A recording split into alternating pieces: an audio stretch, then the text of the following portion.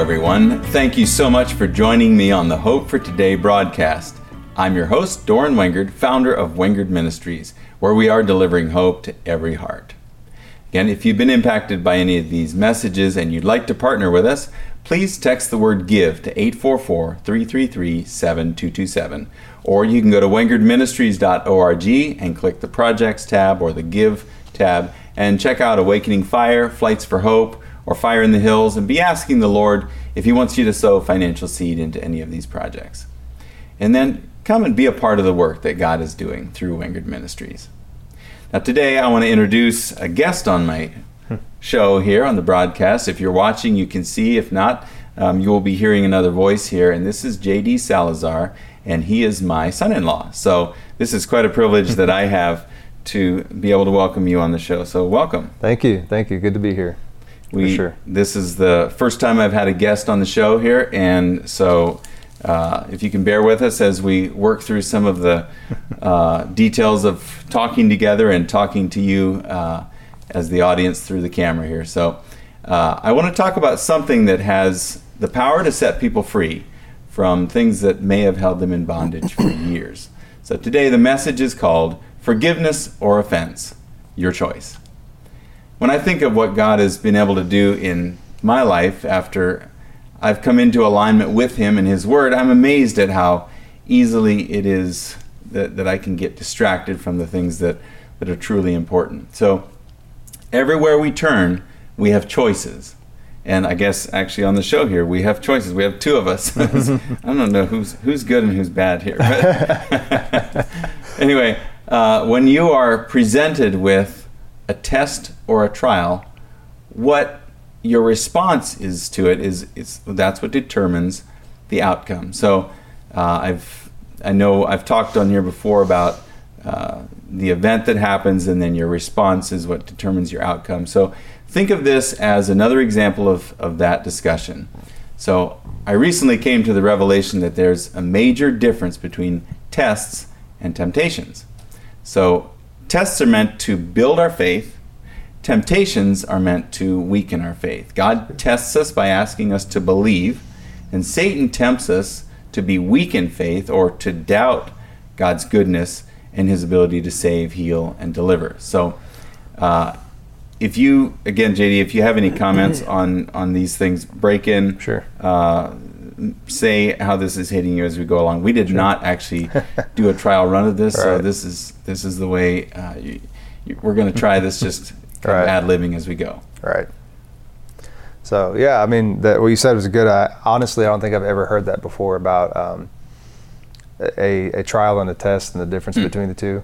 At least put that way. That was really good, because it's so true. The devil uses trials to weaken your faith and destroy you and cause doubt, while God could use the same situation and use it to build your faith, because when He brings you on the other side of it, you could turn back and say, God was in it after all, you know? Yeah, it's great that you didn't have a preempt. I told JD I don't want him to kind of look through any of the things, or I don't want to really talk about it, because I want it to hit him right. Just purely as it's being delivered. So if you think of it this way, we're able to see God's hand at work in so many different ways, but think of it that God tests us to receive good, because He's good. That's all He can deliver. So He says, believe me for this. And He gives us His word, and He says, believe my word and you will receive good. So that's His test. He tests us to receive good. Satan tempts us to receive evil. So Satan says, no, that's a lie. And He did it with Adam and Eve in the garden. Same thing. Yeah. God had given them His word. Right, yeah. And he took what God said and caused doubt by questioning it, and took the same scenario, they couldn't eat of the fruit, and changed their minds about it, and then they went against God's word, and then here we are, because they decided to let it be a trial instead of a test of faith. So let's start in James 1. I want to read verses 1 through 8 here. He says, "My brethren, count it all joy when you fall into various trials, knowing that the testing of your faith produces patience. But let patience have its perfect work, that you may be perfect and complete, lacking nothing. If any of you lacks wisdom, let him ask of God, who gives to all liberally and without reproach, and it will be given to him. But let him ask in faith with no doubting. For he who doubts is like a wave of the sea, driven and tossed by the wind. For let not that man suppose that he will receive anything from the Lord. He is a double-minded man, unstable in all his ways. So you may have heard these verses before, and I know I've actually talked about them on here before, but I'm amazed at how many different things that the Lord brings out of the same verses. And to me, it's just a joy to read it and have the Holy Spirit reveal something new. Because when I look at where Paul is saying, or James is saying, count it all joy when you fall into various trials. This is not saying that God brought the trials. So he's saying you have fallen into the trials. In other words, there's something happened, there's an event that happened where you find yourself in a trial. He says, count it all joy. The reason we count it all joy is because we have the power we have the answer to that trial. Right. And that is what the testing of our faith produces, patience. Right. When you were saying that, an image came to mind. You know the story about how Jesus calmed the storm. He was in the boat with the disciples, and they're about to sink, and he comes out and says, where's your faith? They had Jesus in a boat with them, but we have Jesus in us. We don't need, he's not external. That would be great in and of itself if we were in a situation and Jesus walks up to you and says, hey, it's okay, we're going to do this. His power is inside of us, his spirit indwells us, which is even better.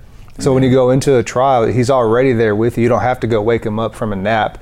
You need to awaken your faith to tap into the power that he has inside of you in your temple. So when I hear you say that, I'm thinking the more, just bear with me on this statement here, but the more intense the trial, the greater possibility of faith and of growing our faith. And maybe this is, we can say, regardless of how you got into the situation, it's your responsibility to believe God's power to deliver you from it. Right. And then to grow in your patience in receiving God's goodness. There is definitely a growth that happens when we find ourselves in a trial. I want to get to where we're discussing the differences between testing of our faith, which looking at the trial being the test, God not bringing the trial, but when the devil brings something, God takes what he means for evil, what the devil means for evil, and he turns it to good. In verse 7 and 8, it says, let not that man suppose that he will receive anything from the Lord if you have doubt in your heart. He's a double-minded man, unstable in all his ways. So I want to just address the thing that God is not the one deciding what we receive. So he's saying, let not that man think that he will receive anything. Right. But it's not that God's holding back saying, you don't have enough faith, and so I refuse to give it to you. Right. What James is saying here is that unbelief or that doubt in your heart simply cancels your ability to receive. Yeah, it's kind of like you have a choice to receive something, and you're going, there's two buttons, if you will. There's the faith button or the doubt button, and you hit doubt and you're not going to get anything, and so it's the choice that determines what you get. Yeah, actually verse 5 says that God gives to all liberally and without reproach. So he's basically saying, I'm not holding back here. You have excuse me, you have everything that I've offered to you. It's available to you. Simply reach out and take it. Right. So the limiting factor is, I'm going to say it this way, it's our level of doubt. Instead of saying, well, you had enough faith or you didn't have enough faith, how about you had doubt? Right. Because we are given the measure of faith. And this is, if you've listened to me for any length of time, you can recognize the fact that I look at things a little bit differently than maybe what you've heard before or what I've been told. So when I hear someone talk about, well, they had enough faith or they didn't have enough faith, and sometimes there's offense with that. So we're talking here about forgiveness and offense. And I think, where does offense come from? Instead of just saying, you know what, you had enough or you didn't of Right. faith. How about saying, did you doubt? So there is a level of doubt that if I can just kind of give the scales, Yeah. the doubt can outweigh and cancel out your faith. Right. And you could probably liken the faith to the scale itself, because if you had no doubt to put on one side of it, faith would always win. You'd always get what you wanted. But when you add that to the mix, it's going to, now you have another variable that's opposing what you would normally get. But, and you know, we're always going to have to fight doubt while we're here in this earth. I as you're talking, I just thought of the message that I listened to by Bill Johnson, where it was just a couple days, 3 days after his wife passed away. And one of the phrases, one of the things that he said is, and I think he said the backslider or the unbeliever, or I will say it this way, the person with doubt, will always judge God on what didn't happen. Right. And that's, to me, where if you look at where does offense come from, it comes from unmet expectations, if I can say it that way. We've actually had some friends turn away from us and begin speaking slander about my wife and I, kind of behind our backs. And it was because of this very topic. The conflict had come primarily because they loved someone who died of illnesses before their life was done living. And some of them actually argued pretty angrily over this. And they were saying that phrase, are you saying that we just didn't have enough faith for them to be healed, or that they didn't have enough faith? And they kind of took offense on behalf of the person that had passed away, and felt like it was a negative against their honor, because they do believe in Jesus. They were born again. It's not that they weren't believing at all, and yet they didn't receive in their body the manifestation of the healing that they needed. Right. Yeah. You know, I think one of the things that happens too, why that happens, is because people are more comfortable with blaming God than just saying, I don't know why this happened. Yeah. But the thing is I'm comfortable with going to the I don't know why zone, because I can learn something from there. God can say, this is why, and I can learn something from it when I say, I don't know, God, show me. But if I'm blaming God, I'm too busy blaming him to figure out what's going on. And then I won't learn anything. Yeah. You know? It's easy to justify anger directed toward me, let's say. If I have if I'm preaching a message, or if I'm saying something to someone, it's easy for them to direct anger toward me and the message of healing. But it's like they can kind of miss the fact that, and maybe you found yourself in a situation like this, if you're watching this or listening to it, where the anger, realize and recognize the fact that the anger is simply an indicator that you may secretly be offended at God. And turning that anger towards someone who is preaching a message of healing, instead of saying, I'm going to allow my circumstances or the circumstances of someone that I love to determine what I believe, I'm going to allow the Word of God to determine what I believe, regardless of what I see happen physically. Right. Yeah. So realizing this, that sickness is a temptation. And again, JD, this might be something you haven't heard. But I was thinking through this and going, okay, God tests us and the devil tempts us. So sickness, bear with me on this. Sickness is a temptation. We are offered the symptoms as an invitation to believe and speak that we are getting sick. And then we should all realize that Satan has no real power. His only tactic is to deceive people into using their faith and believe in the wrong thing. Right. So a symptom is offered, is maybe something is trying to come on your body as a sickness, and your belief of the power of that sickness is a determining factor, probably one of the major determining factors into whether you find yourself going down that road or the wormhole of the sickness. And so recognize that you are being tempted to believe that sickness has power. Instead of saying, wait a minute, by his stripes I was healed. And so I want to, you can think about that for just a bit, but I want to use the same scenario with worry. When you worry about something bad happening, you are then using your faith to help bring that bad thing to you. So the bad idea didn't begin with you. It was offered to you. Recognize the fact that we don't automatically just think negative thoughts. If you say, well, I'm just a negative person, recognize that you are being offered negative thoughts. If you have been born again, I'll stop here and say, if you haven't been born again, get born again. Let's get started with that. That's a good idea. But if you have been born again, you have been given the mind of Christ. And I guarantee you, he cannot think negative thoughts. He has no worry, and he knows that by his stripes, people have been healed. So the thoughts that come to you about the power of a sickness and what it can do, or just worry in general, the thinking about it in terms of worry is a temptation being offered to you. It's not something you're generating. Right. I'm glad you talked about that, about having the mind of Christ. Really quick, I had a dream that confirmed that. It's like I was having a negative dream, and then I stopped, and it's like I could see this man, and twice he said, "That's not you. You have the mind of Christ." Wow. "That's not you. You have the mind of Christ." And it's like I could see in the spirit too while I was sleeping, and then I woke up. Wow. I woke up, and it was really freeing, because as Christians, our minds are berated by thoughts from the enemy, and we're tempted to feel dirty, nasty, or guilty because of unfaith thoughts, doubtful thoughts, and then and that's just an illustration to show that you can receive a thought or a feeling that didn't originate from who you really are. Amen. Yeah. Good. Thanks for sharing that.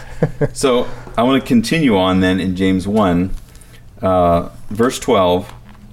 It says, "Blessed is the man who endures temptation, for when he has been approved, he will receive the crown of life, which the Lord has promised to those who love him. Let no one say when he is tempted, I am tempted by God, for God cannot be tempted by evil, nor does he himself tempt anyone. But each one is tempted when he is drawn away by his own desires and enticed," or let's say, I'll keep reading here and then we'll talk about it. "Then when desire has conceived, it gives birth to sin, and sin, when it is full grown, brings forth death. Do not be deceived, my beloved brethren. Every good gift and every perfect gift is from above and comes down from the Father of lights, with whom there is no variation or shadow of turning." So that's very clear. What I love about these verses is that there's no question that God is only good. Every thought that is good comes from him, and every thought that is evil or that is a negative thought comes from the devil. It comes from the other side. You could say that there is a remnant of the old man, and actually JD had a podcast. He has a podcast called Free Indeed, which if you get a chance, go find it, listen to it. He just did one that he talked about a smoker. And again, no offense if you have dealt with smoking. But there is a residue that of smell that he talked about. Get in a vehicle that if you buy a vehicle that's a used car and someone smoked in it, even if it's been professionally cleaned, there is still a residue of that smell. Yeah. It doesn't mean that you actually put it there. So the old man is like the other person that was there, and yet that residue can still be around, reminding you and trying to get you to believe that this is you. But you have to say, no, that's the old man. The old man is gone completely. He doesn't drive in this car anymore. Right. He doesn't smoke in this car anymore. That's not a representation of who I am. Right. So I thought that was a great example as well. Thanks. And thinking of this, that when we look at sickness, we look at negative thoughts of any kind, or someone coming against us. So whether the thought is provided by the enemy as an invitation to believe something negative, or someone gets in your face, the results can be the same, where you can get offended, or if I'll say defiled by them, where you receive what's being offered to you. Right. So when someone comes to you with an offense of some kind, or they're offended by you, your decision of whether you receive that or not will poison your own heart or will free you from it. Right. So it's being offered. The offense of the person is being offered to you. Your choice, what you do. It ends up being, if I would have a glass here, I would say, well, this glass has poison in it. I'm going to drink this poison and hope it kills you. That's what offense does. Right. When I take that offense, I am tempted to have hate toward you, which poisons my own heart. It doesn't do anything to the person, because I could be offended at him, and if he chooses, he could say, I'm not drinking that poison. I refuse, and in fact, I will set it, I'll pour it out. I won't take it. That would be a strengthening of his faith. It would actually produce patience in your heart, Right. which that would be, again, falling into various trials. Right. What you do with it is what produces that. Right. Yeah. Yeah. And it goes along with that old saying, the more you do something, the easier it gets. And so whether the more you resist offense, it's going to be easier, but also the more you accept it, it's going to be easier to accept it every time. So the question is, are you willing to forgive others all of the time? And if I think of it, tests and temptations, testing, God saying, believe my word. When you have a trial that you fall into, believe my word and be tested by the word saying you are healed, or you are blessed. God has good things for you. Believe the word and let your faith be tested as you are finding your way out of a trial or a temptation. But so many times these tests, or I'll say it this way, the temptations, the trials and temptations actually come by the hand of other people. So it's not always just a thought that the devil offers you. Right. It's not even, if we think of it, it's saying sickness as an example, hopefully we're not just always dealing with sickness.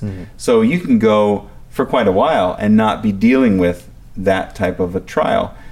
More likely, the trial is going to come at the hand of other people. Right. And so having the decision already made that we're not going to take offense. I think one of the biggest killers in the body of Christ is offense. And offense will kill you if you let it. Offense it'll make you sick.